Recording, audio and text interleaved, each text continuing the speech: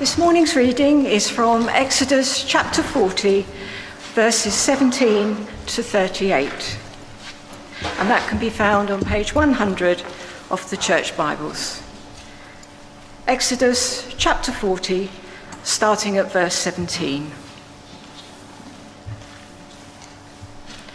So the tabernacle was set up on the first day of the first month in the second year. When Moses set up the tabernacle, he put the bases in place, erected the frames, inserted the crossbars, and set up the posts. Then he spread the tent over the tabernacle and put the covering over the tent, as the Lord commanded him. He took the tablets of the covenant law and placed them in the ark, attached the poles to the ark and put the atonement cover over it. Then he brought the ark into the tabernacle and hung the shielding curtain and shielded the ark of the covenant law, as the Lord commanded him. Moses placed the table in the tent of the meeting on the north side of the tabernacle, outside the curtain, and set out the bread on it before the Lord, as the Lord commanded him. He placed the lampstand in the tent of meeting, opposite the table on the south side of the tabernacle, and set up the lamps before the Lord, as the Lord commanded him. Moses placed the gold altar in the tent of meeting, in front of the curtain, and burned fragrant incense on it, as the Lord commanded him. Then he put up the curtain at the entrance of the tabernacle. He set the altar of burnt offering near the entrance to the tabernacle, the tent of meeting, and offered on it burnt offerings and grain offerings, as the Lord commanded him. He placed the basin between the tent of meeting and the altar and put water in it for washing. And Moses and Aaron and his sons used it to wash their hands and feet. They washed whenever they entered the tent of meeting or approached the altar, as the Lord commanded Moses. Then Moses set up the courtyard around the tabernacle and altar and put up the curtain at the entrance to the courtyard. And so Moses finished the work.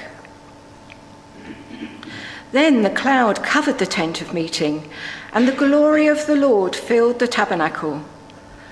Moses could not enter the tent of meeting because the cloud had settled on it, and the glory of the Lord filled the tabernacle. In all the travels of the Israelites, whenever the cloud lifted from above the tabernacle, they would set out. But if the cloud did not lift, they did not set out until the day it lifted. So the cloud of the Lord was over the tabernacle by day, and fire was in the cloud by night, in the sight of all the Israelites during all their travels. This is the word of the Lord. Thanks be to God.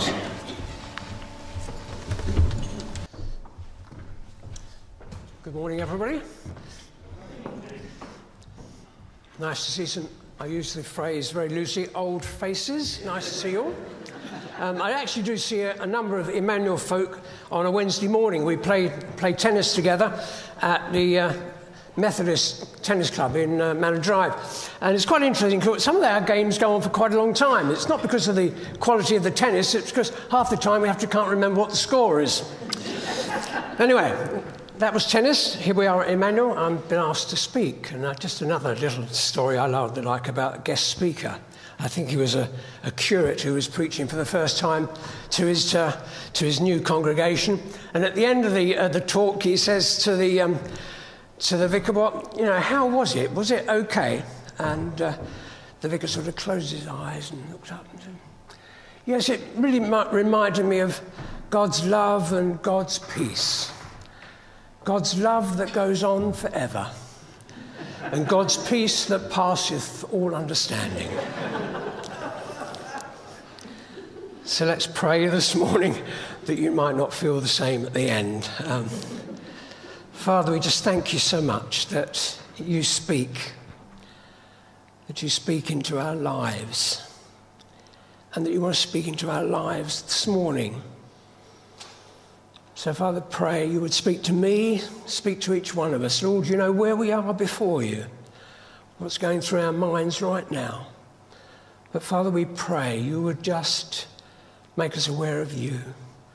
And as the Israelites put you at the very centre in the tabernacle, Father, we pray we might do that as we listen to your word this morning. So, Father, speak, we ask, in Jesus' name.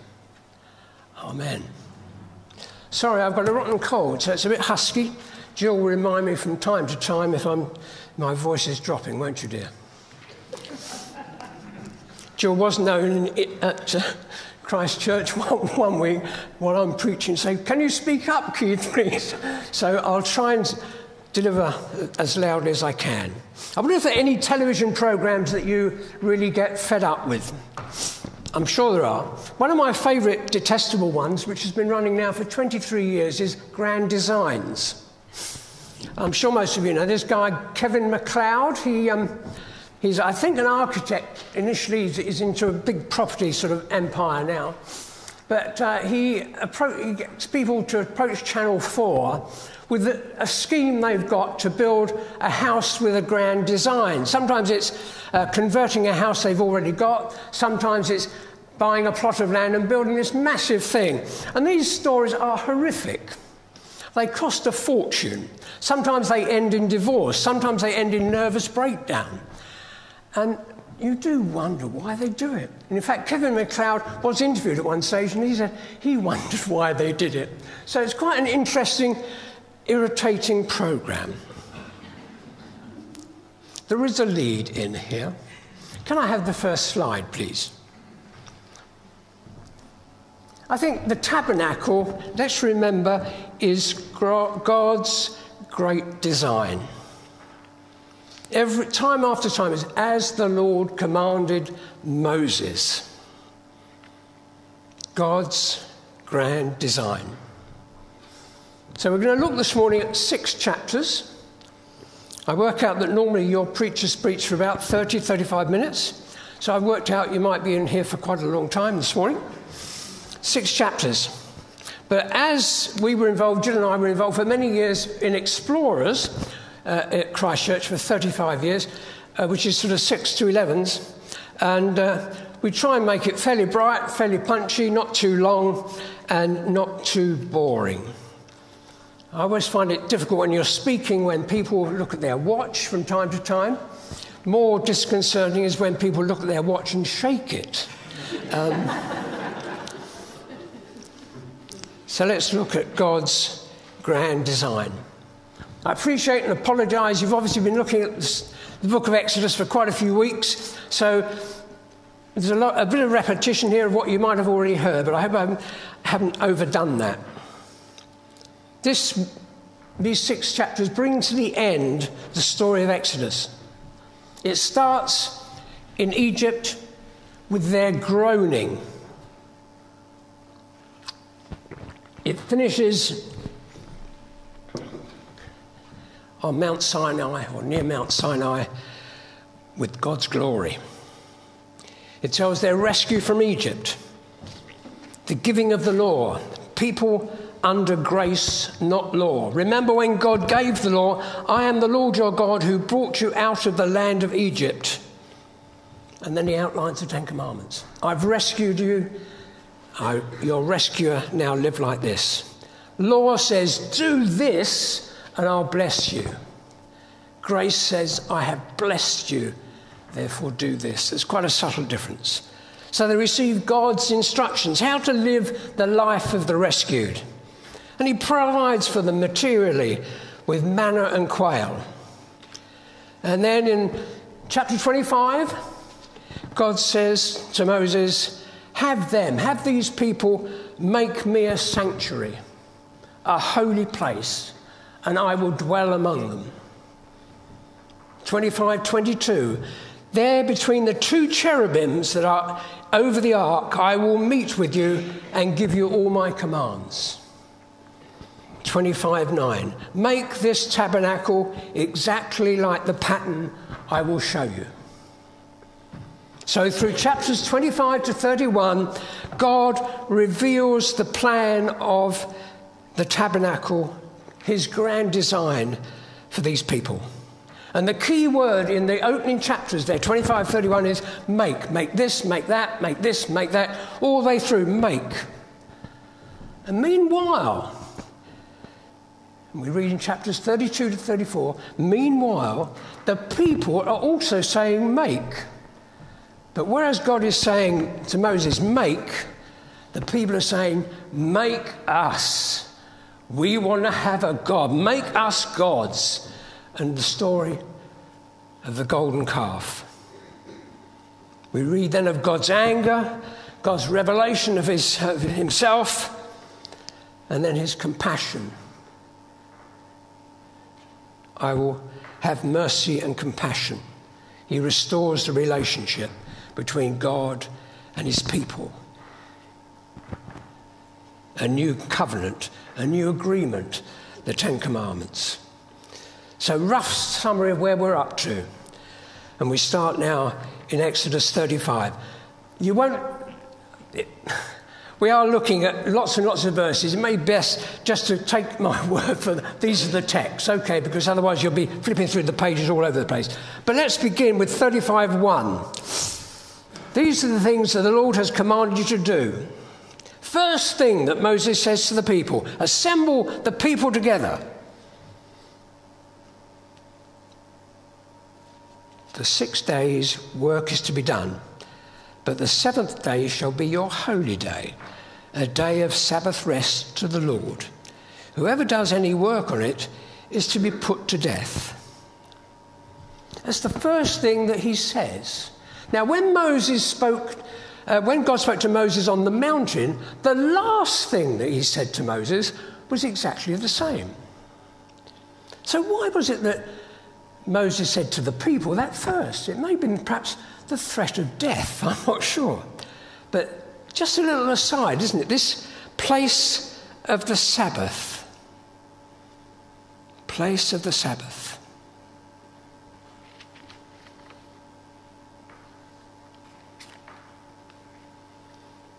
So let's see if we have the next slide, please. And the next, sorry.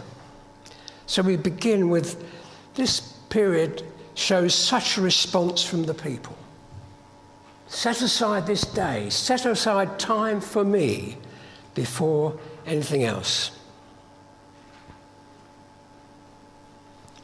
The second thing then he says is,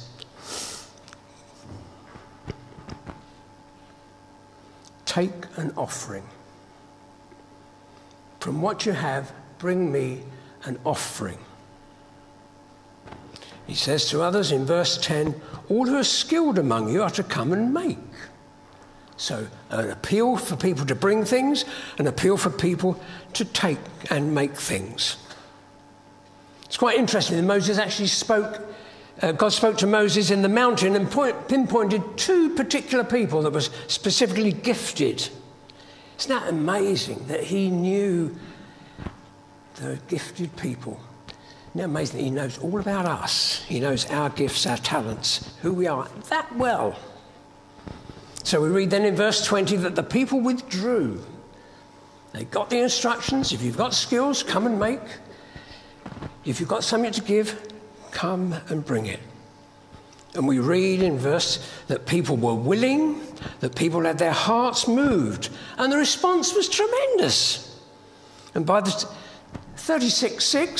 chapter 36, verse 6, no woman or man is to bring anything else as an offering.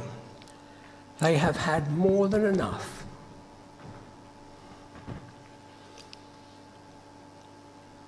Wonder if Andy Whelan feels that sometimes. Wonder if our treasurer at Christchurch feels that sometimes. More than enough. Don't give us any more. We've got more than enough. Remember, there are 2 million of them. Remember that they were prospered in Egypt. Remember that the Egyptians thought quite well of them, and actually, as they left, gave them things. So an amazing, amazing response. It's an amazing movement of God amongst his people. Over 1 ton of gold. over 3.5 tons of silver, giving their time, giving their talents, dedication, enthusiasm, absolute precision in the work they did. Interesting little aside. Isn't it funny how sometimes a word strikes you in Scripture? When they were talking about make us gods, make us a golden calf, it says in 32:3, all the people took off their earrings. And now, as people are asked to offer things for the tabernacle, people offered all kinds of brooches and earrings. I don't wear earrings. But isn't it interesting how sometimes God just transforms our giving? We want to take our treasure and have it for ourselves, to make us a golden calf. Or sometimes we are moved the other way and we give of our treasures. Treasures for us, treasures for him. So an amazing, amazing response. Why? Why did they respond like that? Possibly they were looking back, thinking about what God had done for them, rescued them from Egypt, given them the 10 Commandments, given them manna. Or perhaps they were looking forward and thinking about the fact that God has said, I will meet with you in this building. Forwards and back. Perhaps we have to do that as well. Look back to what Christ has done, look forward to what he promises. So such a response. Next slide, please. Such an importance.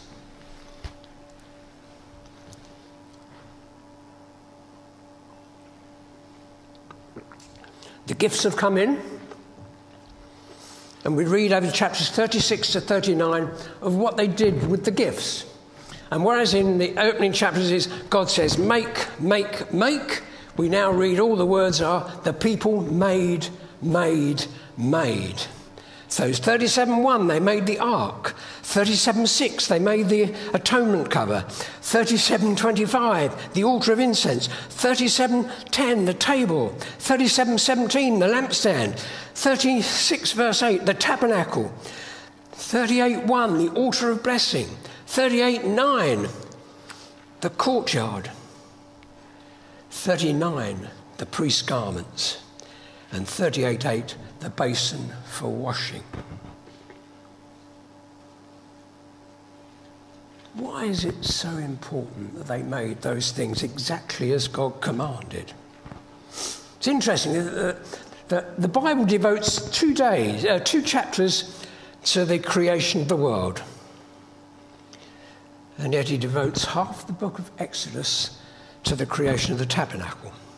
Tabernacle is mentioned in 50 chapters throughout Scripture. There are 400 mentions of this Scripture and its furniture.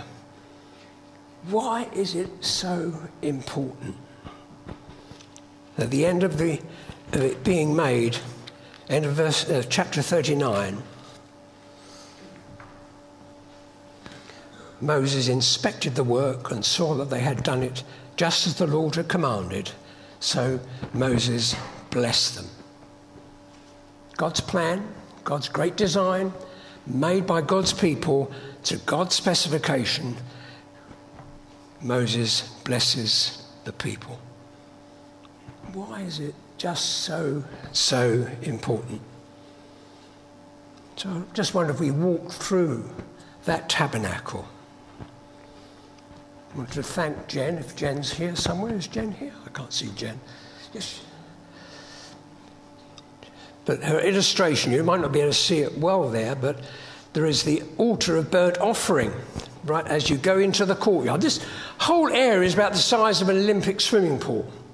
And the first thing you do as you go through the opening doorway is this altar of burnt offerings. And all day, virtually every day, it is smoking, burning flesh, sacrificed animals.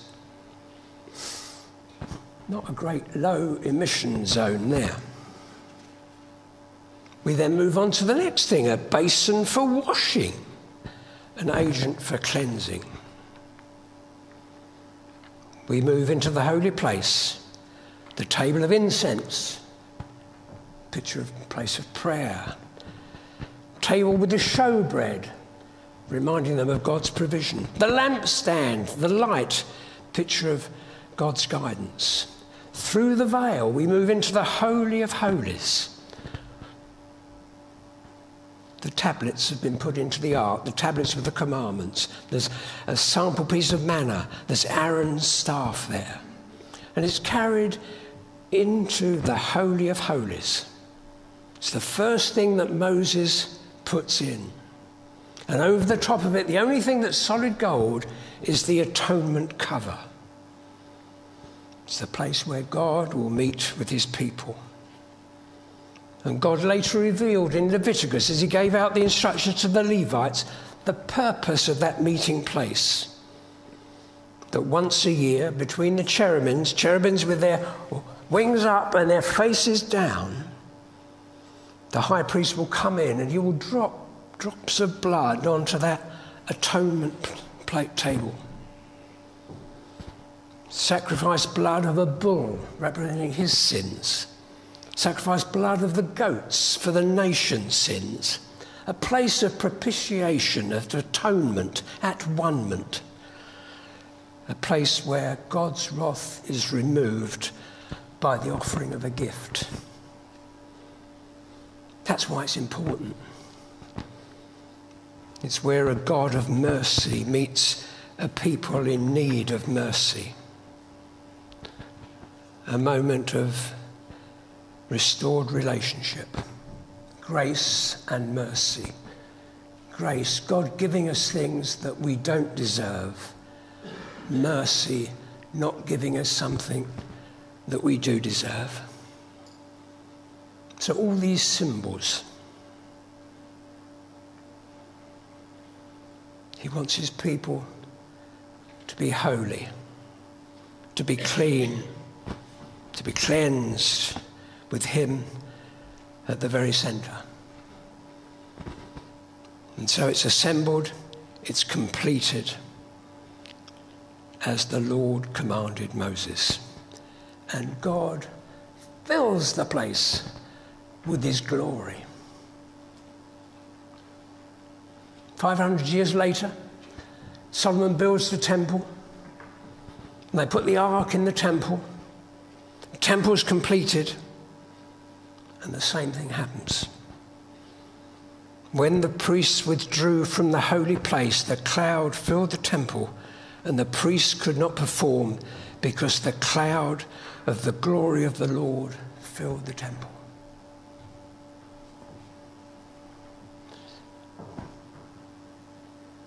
An amazing, amazing place.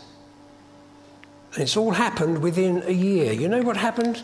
As God said right at the beginning, in chapter 40, he says, on the first day of the first month. He said, don't do it I know it's done, but don't do it until I say the first day of the first month. What was so significant about the first day of the first month? Because this is a year from what something else had happened on the first day of the first month. And what had happened? God had outlined his plan to rescue them from Egypt. Sacrifice a lamb. Put the blood on the doorpost and God's will pass over you. So a year after that, he says now, build the tabernacle, construct the tabernacle. That's why it's important. So important. God's glory filled it. God's great plan that a God of mercy meets a people needing mercy. Final slide, please. That's a nice word for a preacher, isn't it? Final. We must be pleased already. Such a relevance. So we moved from Sinai 3,000 years ago to Tolworth in 2023. And I must say, I gave these headings to Colin. Thank you very much for doing the slides some days ago. And I thought I knew where I was going, but goodness, I've had a nightmare the last few days thinking about this last little bit. Such a relevance. this God plan, this grand design, this man-made courtyard and tabernacle. But it's not just a history lesson. So my thoughts went back to that beginning. Make them a sanctuary, and I will dwell among them. That's relevant. God's grand design to dwell among us.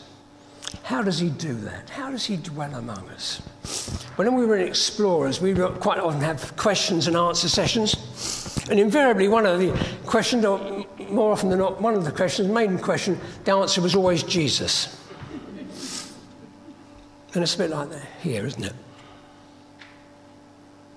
How does he dwell among us?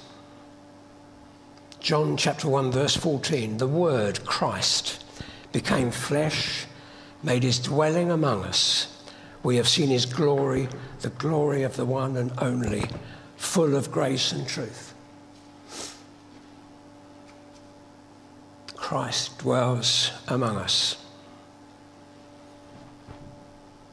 But more than that, John 14:23, if anyone loves me, he will obey my teaching. My Father will love him and will come to him and make our home with him. Interesting that word where it says that we have seen his glory, where we've seen the Word became flesh and made his dwelling.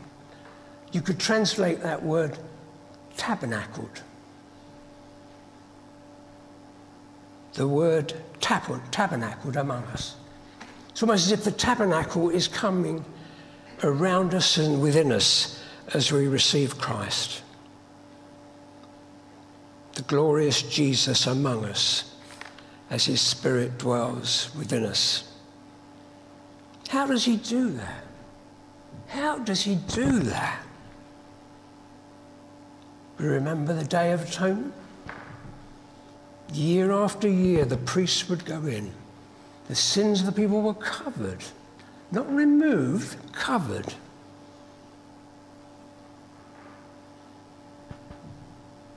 But what about Jesus? Great, if you've got time this afternoon, read Hebrews chapters 9 and 10. Great about this heavenly tabernacle. Day after day, Hebrews 10 verse 11, day after day every priest stands and performs his religious duties. Again and again he offers the same sacrifices which can never take away sins. And that was the picture in the tabernacle, wasn't it? Day by day around that altar of burnt offering, stench as animals were sacrificed, as people repented. And then once a year just in the Holy of Holies. But when this priest, back to Hebrews, Jesus, had offered for all time one sacrifice for sins, he sat down at the right hand of God. Look at the contrast there. The priests, day after day. Jesus, once and for all.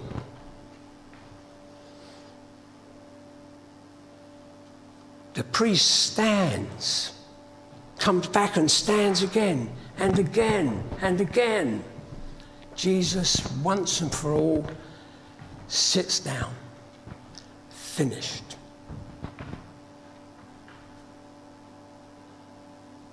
He dwells among us because of that day of atonement. We call it Good Friday. An act of atonement, at-one-ment, an act of propitiation, the removal of God's wrath by the offering of a gift, his blood. Animals' blood did not do that. Jesus' blood did. The long term is a substitutionary satisfaction. Jesus, our substitute, satisfying his Father. And what happened to the veil in the temple that day? As Jesus hung on the cross, what happened? The veil in the temple was torn from top to bottom. Access. For centuries, Nobody else could go through that veil except the high priest. Jesus opens the way. We have access to the Father. That's why it's relevant. God's grand design. God's Son dying. God's Son rising to life. God's Son indwelling his people, indwelling you, indwelling me. That's why it's relevant.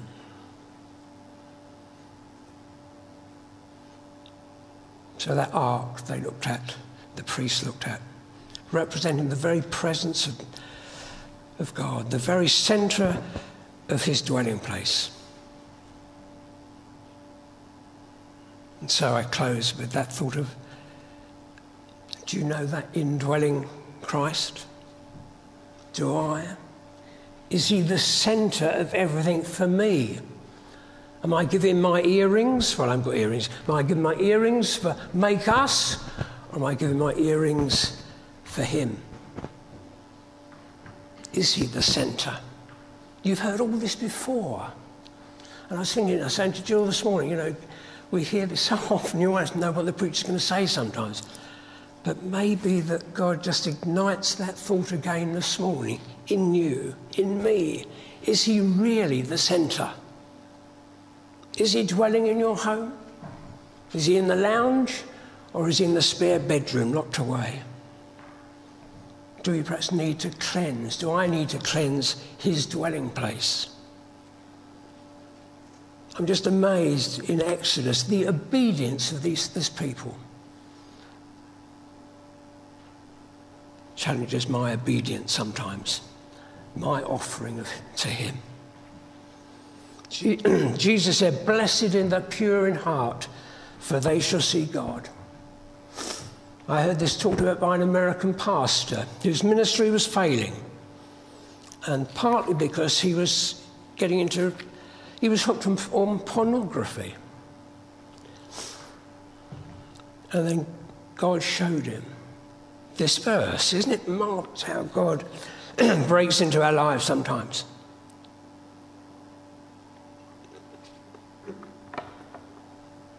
He saw this verse and said, the pure in heart will see God.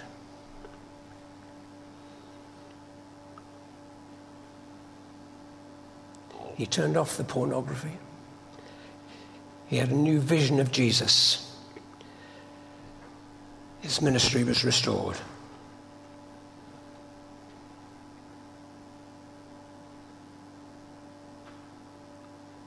God's great design. God's great design. He wants us to see him.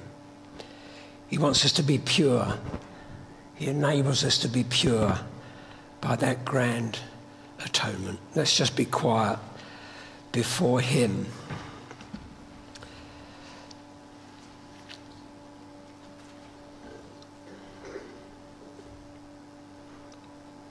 Just have that picture of the enormous difference between the grandeur of the Holy of Holies.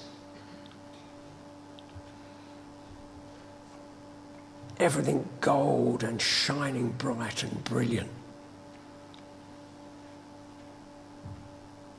And then you see the contrast of a wooden cross, a blood-splattered cross. It's what Jesus did for us, did for me. He's not rapping our knuckles. He's just saying, this is how much I love you. Put me at the centre. It's the very, very best place. So perhaps just be quiet before him for a moment. Perhaps say sorry. Perhaps say thank you. Perhaps say help me. Perhaps show me. Let's pray.